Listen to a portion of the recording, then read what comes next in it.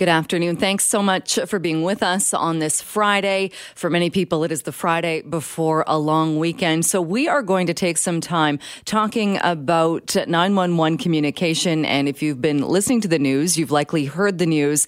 There have been some issues with wait times and, wait times when people are calling 911. So let's talk about that right now with Kayla Butler, Communications Manager with Ecom 911. Kayla, thank you so much for being with us. Yes, thank you so much for having me, Jill. So this really was highlighted yesterday. I know Ecom 911 has a Twitter account. There were tweets going out about the delays and about the volume of calls. So what happened yesterday? Sure. So like you mentioned, and like we've been seeing kind of increasing over the summer months and now into the fall, we unfortunately have been seeing quite regular transfer delays from that 911 line to BC Emergency Health Services, who oversee the ambulance. So when we receive a 911 call, the first question, of course, do you need police, fire, or ambulance? Anyone who requests ambulance for medical assistance, we do transfer immediately over to the team at BCEHS.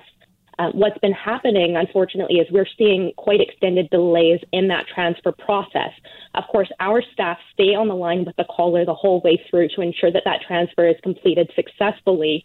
But that also means that we now have 911 call takers waiting on the line and unable to answer those next calls in queue, which, of course, is part of what we were seeing yesterday during our delays.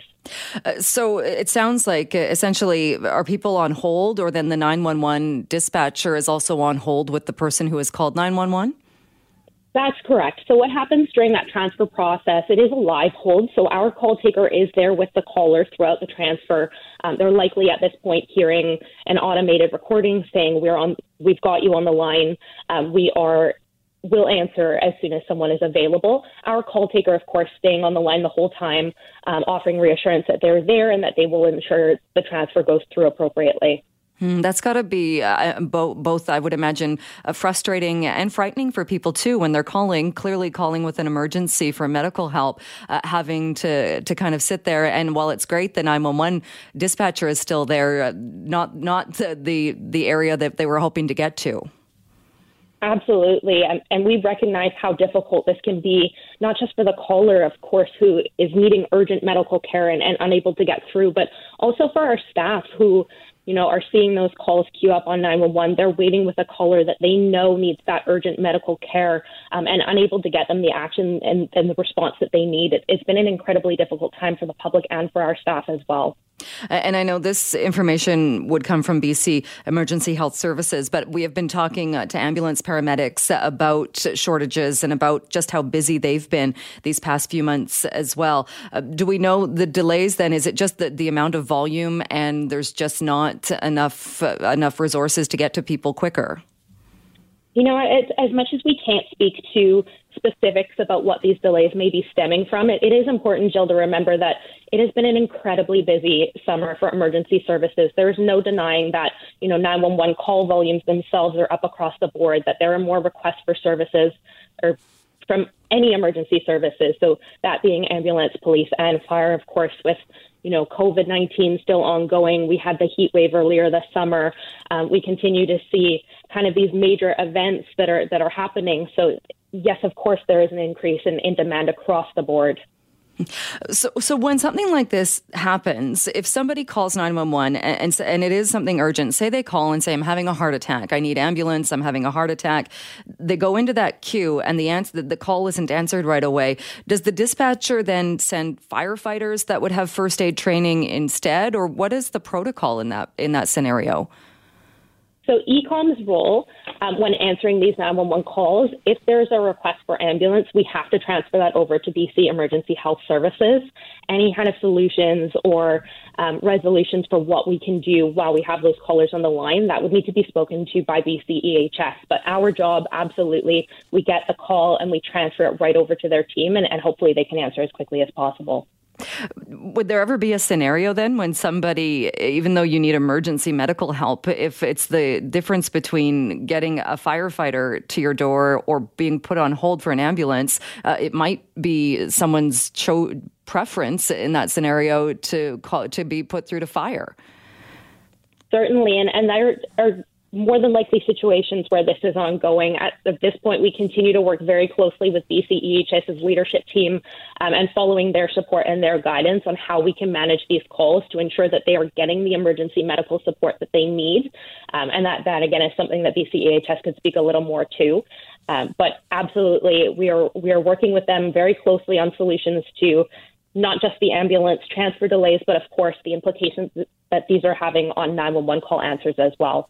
Are there scenarios when people are losing their cool and maybe forgetting that it's not the dispatcher's faults, it's not the dispatchers doing anything wrong, and are taking it out on the dispatchers? You know what, Jill? There are always situations, especially in heightened emotions, where people can lose their cool, they're getting frustrated, and as much as we fully understand that, we do ask as much as possible. You know, our call takers are with you. We're doing everything that we can to get you the support and the help that you need. That said, at the end of the day, we understand where those frustrations are stemming from, and that's never something that we would hold against the caller at all. Right. No, I get that. And it's just unfortunate. I would imagine in these very high stressful situations, people might lose their cool and be apologetic after, but maybe in the moment, their frustrations kind of bubble over a bit. This might be a question, an oversimplifying question, but I thought there was a time when you called 911 and people who have called 911 know, like you said, the question is police, fire, or ambulance. But aren't there scenarios when both fire and ambulance show up? Certainly. So what happens when someone dials 911? We do, of course, ask, do you need police, fire, or ambulance? We do not question the agency of request. So if somebody calls in and they request that ambulance service, we will transfer the call to ambulance per request. There are times where another first responding agency may tap in another one. So, for example, an ambulance request could have fire attend as well. A police request could have fire or ambulance attend as well. So that certainly happens. However, in that initial 911 call portion, we go ahead and we transfer per the caller's request. Okay. But who makes the decision then that maybe they send all three? So that would be the agency that's overseeing the call. So if we are transferring over to ambulance and the ambulance call taker dispatchers are working through the call and decide that additional resources are needed, they can go ahead and tap in the other police, fire, ambulance agencies. Okay, that makes sense. What are you advising people then? Obviously, if you need 911, call 911 if it's an emergency. But are you advising people that we could see this through the long weekend, or what are you telling people as we head into the long weekend? You know, Joe, we do have concerns that we may see waits related to ambulance delays and ambulance transfer delays throughout the weekend. The biggest thing that we can ask from the public is if you are in an emergency situation, your life is in risk, your property is in immediate jeopardy, and you need first response right away, please don't hesitate to call 911. If you hear an automated recording, please do not hang up the line. We are finding that some callers think that if they hit the automated voice recording, that if they disconnect and call back, that they're going to get through faster. That's in fact not the case at all, and actually ties up multiple lines at this point. So if you need to call 911, just stay on the line. We will get you help as soon as we can. If you have a situation that is not urgent, either there's been a time delay, it's not a call where you need that absolute immediate response. Perhaps consider calling police non-emergency lines if it's a police request. We have a great list of alternative resources on our website, ecom911.ca, for some of the other scenarios that we do see come through sometimes on 911 or the non-emergency lines, things that are better suited for perhaps the civic services, BC Hydro, et cetera. All right. That is good information, good advice. I wanted to touch on one other thing that I had seen, and this was also on the Ecom Twitter feed. And I think people might be under the impression that our phones are so smart now that dispatchers know exactly where we are without us having to say. But it was the reminder of don't say things like I'm at my neighbor's house or something generic like that. How important is it as far as location and what people are telling your dispatchers?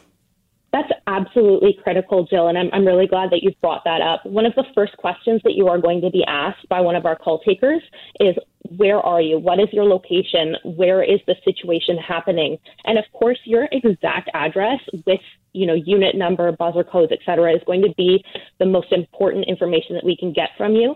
If you don't know, crossroads are very, very helpful. Location to major landmarks. I'm in this park. I've been on minutes. If you happen to know your compass directions, those are all very important. And of course, without a location, we're not able to get you the help that you need. All right. We will leave it there. Kayla, very good information anytime, especially though going into a long weekend. Thank you so much for joining us today. Thank you so much. Thanks for being with us. Well, some new research, it's just been released, and it shows about half of the people who had COVID-19-like symptoms and who were awaiting test results and were told to self-isolate, understood what self-isolation meant, but didn't do it, and for a variety of reasons. So joining me to talk about this and what we've learned from this is Dr. Andrew Kessler, scientist with the Center for Health Evaluation and Outcome Sciences, also an emergency room physician at St. Paul's. Thanks so much for being with us. I'm happy to be on the line with you. Thanks for having me. Interesting numbers, maybe a bit alarming for people. And this was research that was done talking to individuals who had gone to emergency rooms or been discharged from St. Paul's Hospital, Lionsgate, and Mount St. Joseph's from May to June in 2020. So what did you find? So we found that, I think, as you said, just a little bit over half the people were able to adhere to the self-isolation regulations.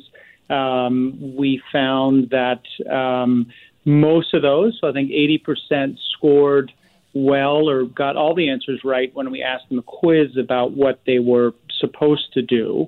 And I think the part that was interesting is that it wasn't so much kind of willful disregard that people were engaging in. I think it was just challenging for people to self-isolate. So I think there were sort of two reasons. There's kind of reasons for leaving your home. And so I think people had trouble getting what they needed in terms of medications or food. So they were leaving their home, even if they were told to self-isolate. And then I think the other thing in terms of self-isolating at home, just from other members of your household, was challenging because about 2/3 of our respondents shared their place with others. Many of those did not have their own bedroom, bathroom, separate kitchen. So really hard to self-isolate at home, and throw in that about 1/4 of our respondents also were primary caregivers for children or older adults. So all these things kind of making it a bit more challenging to self-isolate appropriately.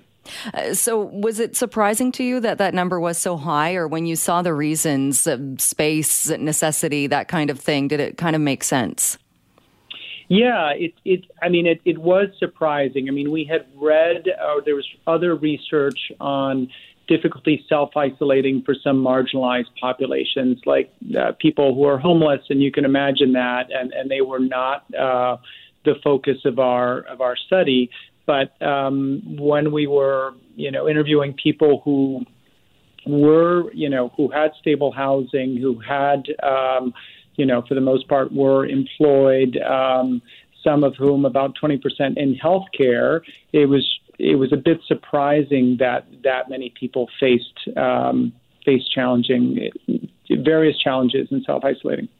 And to be clear on who the people were in this study, were these people that came to the hospitals because they had COVID-19 symptoms, or they were there for other reasons and showed symptoms, and that's what led to health officials telling them they had to isolate? Correct. So these people were people who came because they had symptoms of some kind that could be related to COVID-19. So not necessarily everybody came to the emergency department thinking they had COVID-19. They thought they might have had some kind of diarrheal illness, but that can be a symptom of COVID. So we tested those people, and we instructed all those people to self-isolate. And just to be clear, the recommendation to self-isolate was coming from us as emergency providers. because, some people were going to have COVID and some people were not, but the standard is to self-isolate until you know whether you have COVID or not. So only about 8% of people in our sample ended up having COVID, but we essentially were asking them questions about that period from their testing time to the time that they received their results. So 8% in that sample ended up having COVID-19. Is it possible to see then if there was more exposure because that 8% didn't isolate, or if they did pass it on to other family members or other people that they had contact with? No, we don't know. I mean, again, this was a survey and we're relying on people's sort of self-report of what they did. But we know that, we know that sort of 2/3 of the people shared their homes with others, and 2/3 of those said they couldn't really effectively stay away from other people within their households. So we know that, regardless of whether they had COVID or not, they couldn't really, most people couldn't really stay away from other people in their home. Right. So does it show us that, and even though back in when this was done, or look at talking to people in May and June of 2020, does it show us that moving forward, if we're in another scenario, or as we continue with this pandemic, if there are scenarios where people are told to isolate, that for the better, for the good of everybody, that they have to isolate, that we need to address the fact that, and again, like you said, these weren't people who were just thumbing their noses at the rules. They were people who genuinely couldn't make this happen. Do we need to make sure there are things in place to kind of help people be able to do this? Absolutely. And I mean, I think some modeling shows that you need about 70% of people to adhere to self-isolation rules to sort of really contain spread. And so we were short of that at 56%. So yes, I mean, we need to find ways to better support people in self-isolation. I think that's one thing we did as a small quality improvement project, where we just tried to provide people with community resources for how they might get their food or medications delivered. But I think that needs to be done on a much more sort of wide systemic level, where people are better supported in their self-isolation efforts. Anything else that you took from this research, or that surprised you, or that you think we can learn from?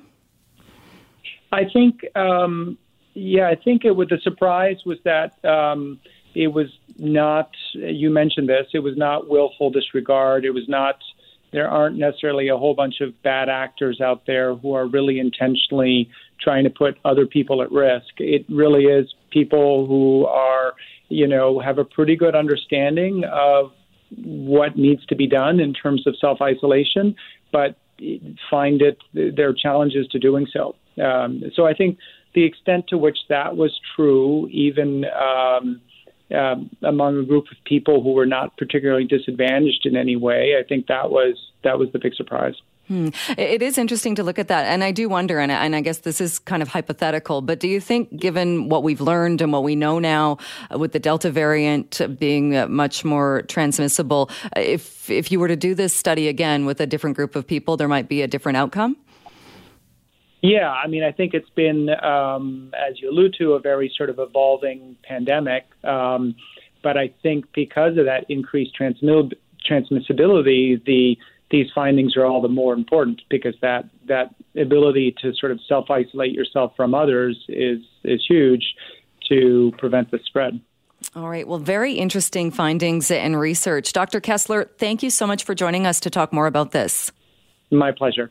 Thanks so much for being with you. Well, with us. Thank you for being here. Tributes are pouring in today for a longtime White Rock restaurant owner. He died after a battle with COVID-19. John Carroll opened the restaurant Charlie Don't Surf back in 1985, and he has been a much-loved member of that community ever since. He is today being remembered as a leader, somebody who would always go the extra mile for his friends and for his family. And joining us on the line to talk more about this is Kyle Grant, who is the Assistant General Manager for Charlie Don't Surf. Kyle, thank you so much for being with us. Hey, no problem. You can hear me okay? Yes, I can hear you fine. Perfect. My condolences to you. I've been seeing some of the tributes. I am so sorry for your loss and for so many who are grieving today. No, we had a long relationship, and some staff there have been there for over 20 years. It was a sudden, unexpected loss, and he truly defined a good chunk of what White Rock was. I think anybody that has spent any time on Marine Drive or has gone to restaurants there has probably gone to Charlie Don't Surf, maybe even met John Carroll. How would you describe him? I know a lot of people are talking about him being a great leader and kind of having his own way of doing things. How would you describe him? He was a tough boss when he needed to be, and he was extremely eccentric.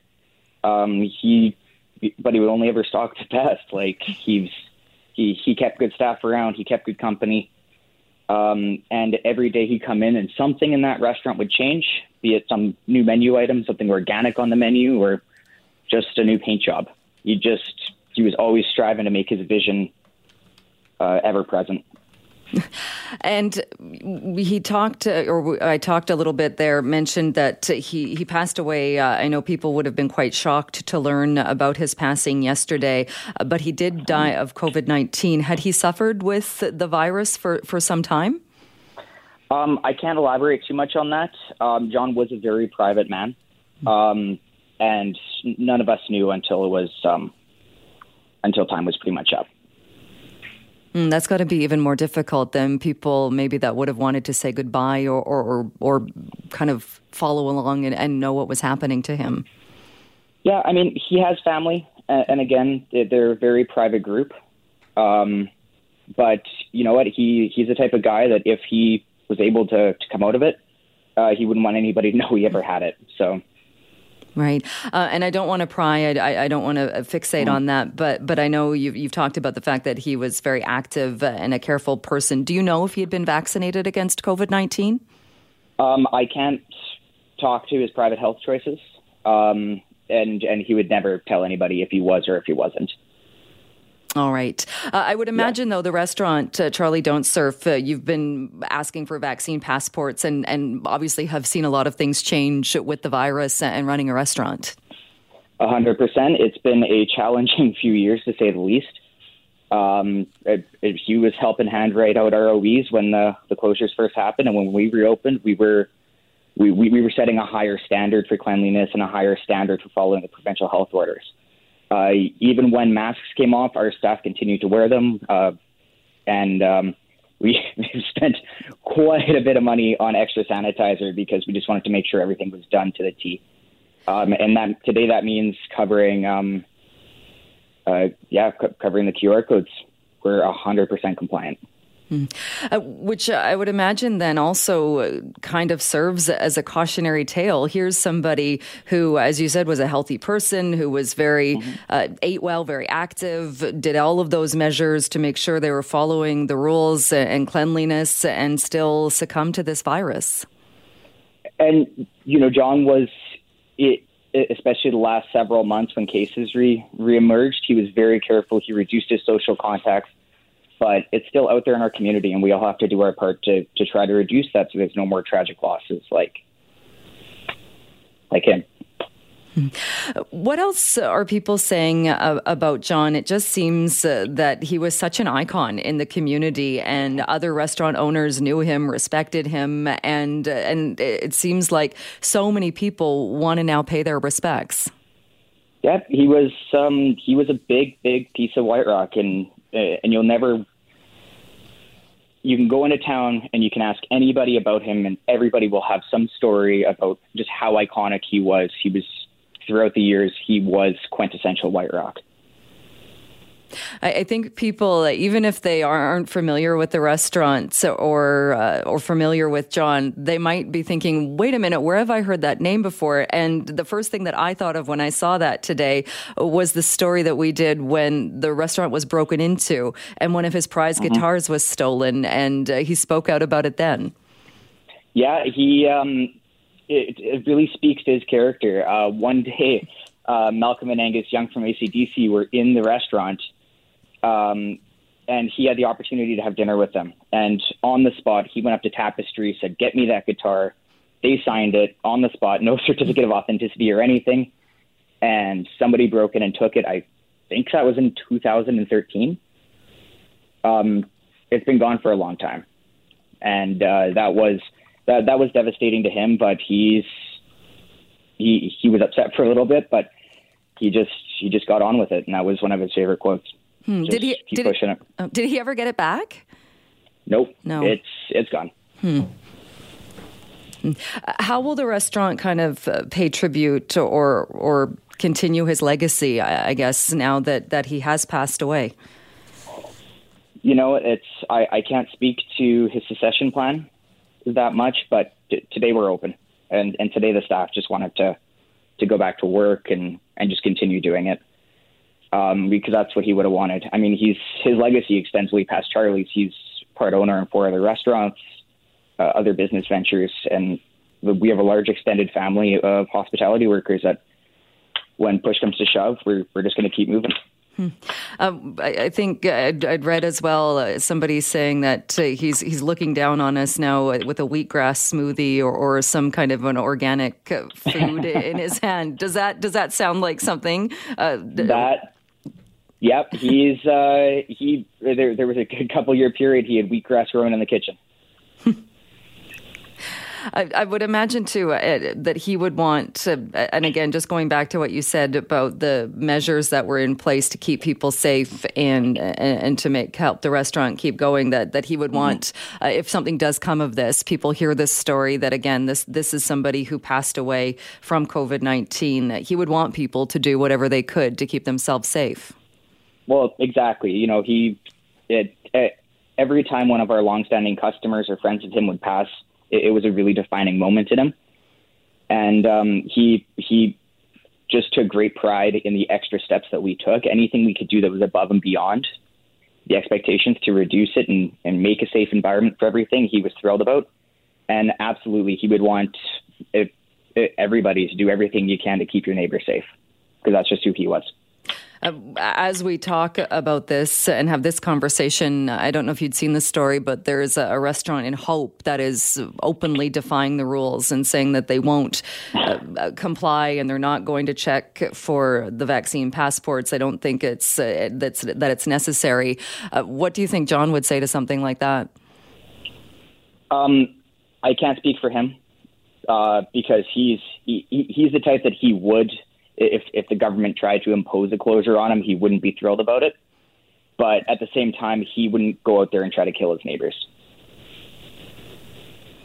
Are you anticipating, like you said, the restaurant is open today, are you anticipating having to deal with a lot of, obviously, not only grief-stricken staff, but there are going to be patrons coming in who will just be hearing about this? Are you anticipating or prepared to have to deal with giving so many people this bad news? Yeah, the beauty of how tight-knit the community is, especially the people that knew him for a long time, the vast majority of people have already found out. His death put shockwaves through the community, and word of mouth spread fast. But we are prepared to have those hard conversations, and the staff are going to have to confront their grief, and we're just going to do what's necessary. All right. Well, Kyle, my condolences again. And I know it's a very sad day for so many people, and a huge icon in White Rock is gone today. But thank you for taking the time and for talking with us. I appreciate it. Hey, no problem. Well, a new memo has gone out, an email to the members of the BC Teachers Federation. It is from Terry Mooring, the president of the BCTF, saying that it has become clear to us that a COVID-19 vaccine mandate is likely to come to the public education system, and that the BCTF Executive Committee met, discussed the issues, and took the position that the Federation supports provincial mandatory vaccines in the K-12 system for school staff and volunteers.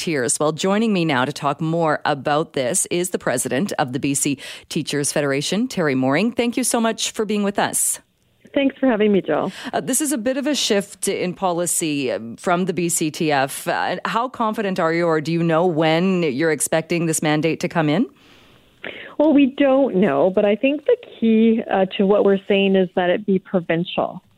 And so we have a lot of concerns with the concept that's being floated right now that this could be left up to a district-to-district approach, which we think could be very destabilizing to the system.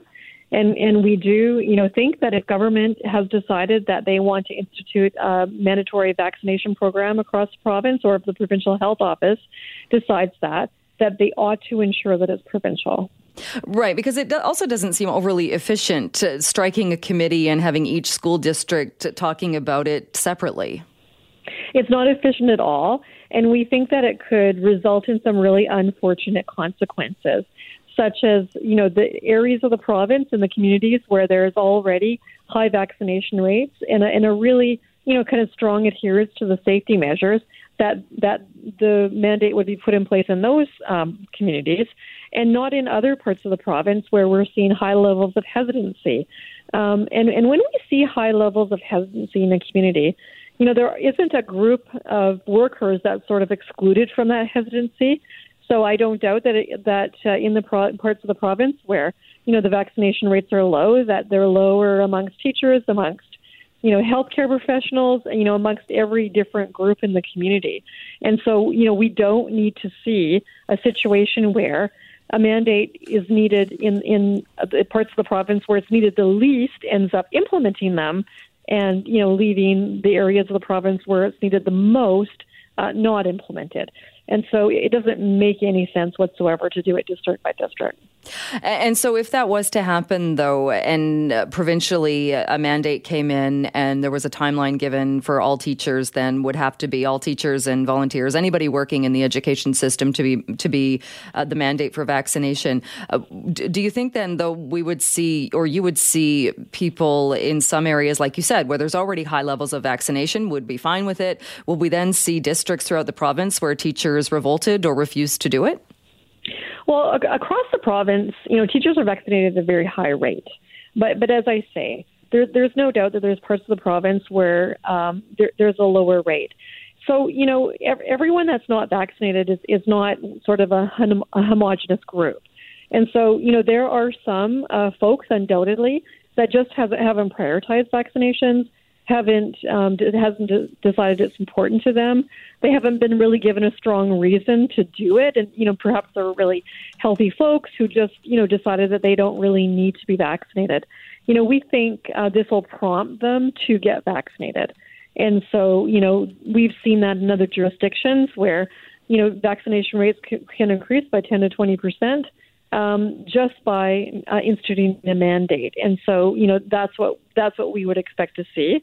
And there may be, a very small minority of teachers, just like, in other professions where, they decide that they're just not going to be vaccinated. And the reason that we sent out the letter was to ensure that they know what those consequences might be if they choose not to get vaccinated. Now, having said that, not only does the mandate need to be provincial, but the policy needs to be really outlined before any mandate's put into place, so that teachers have a really good idea about what those consequences exactly would be if they decided not to get vaccinated. What's really important here is that everybody is able to make an informed decision. And so we wouldn't expect any announcement about mandatory vaccinations for teachers until all those details are worked out. We've seen in other sectors, though, where there are mandates already and there have been firm dates set that employees need to be vaccinated, being told if you are not vaccinated by this date, it means your position will be terminated or you will be placed on unpaid leave. So wouldn't it make sense that if a mandate is brought in for teachers, it would be the same consequence? Well, that's yet to be determined because those conversations haven't happened. And so, my point is that everyone needs to be really clear about what those consequences are. It's unfortunate that the announcement was made about government workers, provincial government workers, having to be vaccinated without those details being worked out in advance. And so, that's what we believe the purpose of the table is right now, is to ensure those details are worked out. There are also workforce implications that we would expect to be having conversations with the Employers Association about. And so all that needs to happen, in our view, before any kind of mandate would be instituted. And, again, having it on the shoulders of individual school boards, district by district, makes absolutely no sense. We could have a situation where we have neighboring school districts with different policies, or one with a policy and one without a policy. And again, that would have a very destabilizing impact on both families and teachers. And so this really does need to be uniform across BC. And in other jurisdictions like Nova Scotia and New Brunswick, where they have instituted mandatory vaccination programs, they are province-wide. So there needs to be a solution found in BC to do that. And it makes sense. Like you said, it would be very strange to see one district do one thing and right next door do another. In previous places, though, where we've seen a mandate come in looking at healthcare, long-term care facilities, and it coming in for acute care, and that there have been concerns about positions being eliminated or shortages. Are you concerned then that we could see in some scenarios, if a teacher is really against getting vaccinated, we could suddenly see vacancies? Well, we already have a really critical teacher shortage. And so, that's why we need to make sure that everyone understands the consequences before a mandate is put into place, because, it could have an impact on our members' pay and benefits and pensions. And everyone needs to be able to make that fully informed decision. But, what we're seeing in other places, it's a very, very small minority of people that would make that kind of extreme decision. And so we would not expect to see widespread shortages because of this by any stretch of the imagination. But there may be some individuals that make that choice. They certainly have the right to make it based on all the information available. And so that's why all the details would need to be worked out first. It was just a few days ago that we learned about the Ministry of Education convening the committee to discuss this, and that did get a lot of criticism as it seemed like a bit of a drawn-out process to deal with something that's already been done in other sectors. I know you said you don't know what time or the timeline of this, but do you have any idea, or would you like to see, if you're sure this is going to happen, when would be a good time for this to happen? Well, first of all, we're not sure it's going to happen because, I'm not certain that those decisions are made. What we know right now is that, government sort of convened a committee quite hastily this week, unfortunately, to have those conversations. We do know that there are some school boards that are starting to, take a look at this and seek legal advice. And so, we fully support there being, a committee struck in order to make sure that there is advice and a framework in place. The problem, though, if it's not provincially mandated, is that there would be nothing to sort of enforce school boards to actually use whatever is developed by the committee. And so, the only way for government to actually ensure that this kind of a program was implemented in a fair way across the province, it has to be something that is done provincially, because what we can't have are different types of mandates with different sort of consequences in different school districts, and that's the risk that is being run if this isn't provincial. Right. But you did write in the letter that went out says we don't know what a mandate might look like or how it would be implemented, but it seems clear that it is coming. So that does seem like you're sure it is going to be on the way. Well, I'm not so. Certainly it's likely because those conversations are happening. And so, I don't know what kind of timeline might be put in place. But again, those are the decisions that have to be made. And that's why government needs to start having those conversations and make those decisions and not leave it up to individual school boards. And so, again, that's the way to do it in the most kind of orderly manner. And it's really important that everyone have confidence in any kind of program that is rolled out. And so in order to do that, it needs to be the same everywhere. And so, we know that school boards are having these conversations. And so, we're seeing mandates in other sectors and in other jurisdictions. And so it does, certainly appear that more mandates are being implemented. At this point, I certainly would understand families who are questioning, why certain workers in other occupations need to be vaccinated and, educators don't. And so I think that's a compelling argument. And so, I do expect that there'll be a lot of pressure put on government to put in a mandate. And that's understandable. But there needs to be, a strong leadership role played by government here. And that's what we're calling on them to do. Right. And I would imagine, too, a lot of those questions, especially for people who work in the elementary school grades, would also focus around the fact that teachers don't have a choice about being around a large group of people who aren't vaccinated, who can't be vaccinated, and that likely puts them at a higher risk. Yeah, well, that's absolutely true. And what we're seeing right now in BC is more children are getting sick with the Delta variant, which was also very predictable in our view. We certainly thought that this is exactly what we would see because we were seeing that in other jurisdictions. And so, when we're seeing, more children getting sick with the Delta variant, it is important that, that there be decisions made to make sure everyone's protected. And so, we do think that, over time, there will be a mandate. We certainly hope it is provincial. And, that's the only way to sort of ensure that it's rolled out in a fair and equitable manner across the province. All right, Terry Mooring, we'll leave it there for today, but thanks so much for making the time for us. Thanks, Jill.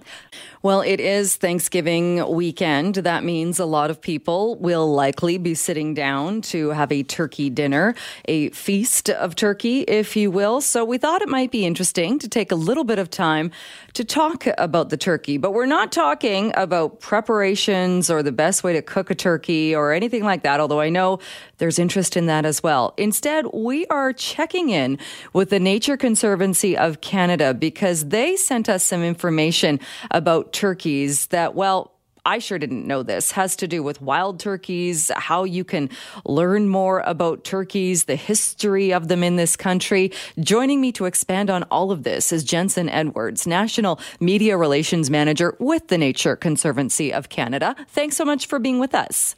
Hi, good afternoon. Good afternoon to you as well. This is filled with information, what I was sent from the Nature Conservancy. So let's go through a bit of it. And I want to start with wild turkeys because I don't think we think about that all that often. We think about turkeys in the grocery store, raised probably close to how chickens are raised. But apparently it wasn't that long ago that there was an abundance of wild turkeys.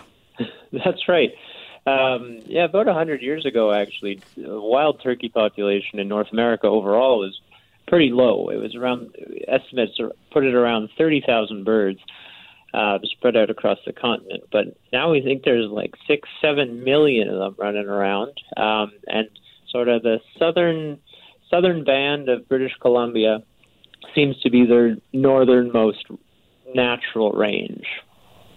And do we know why there was this increase in population? Yeah, so thanks to some conservation efforts, that's one way that, like we've seen with so many other species as well, the conservation efforts, protecting habitat, managing hunting regulations. That's how we've seen many species come back from being threatened. So this has happened with the wild turkey situation as well. In Ontario, for example, there used to just be a few thousand. Now there's about 100,000 because actual turkey populations were brought up from the States and established in Ontario. In the Kootenay region of BC, we see a similar thing happening with turkeys from Idaho across the border and have started to establish themselves in that corner of the province. You mentioned hunting regulations. Are there still people that will go out and get their own wild turkey? Yeah, so you are able to hunt wild turkeys. Obviously, regulations differ on where you live in Canada and even probably within British Columbia. But folks definitely do go out and hunt wild turkey. And it seems a good time of year to do so. All right. So that's wild turkeys and where we might spot those.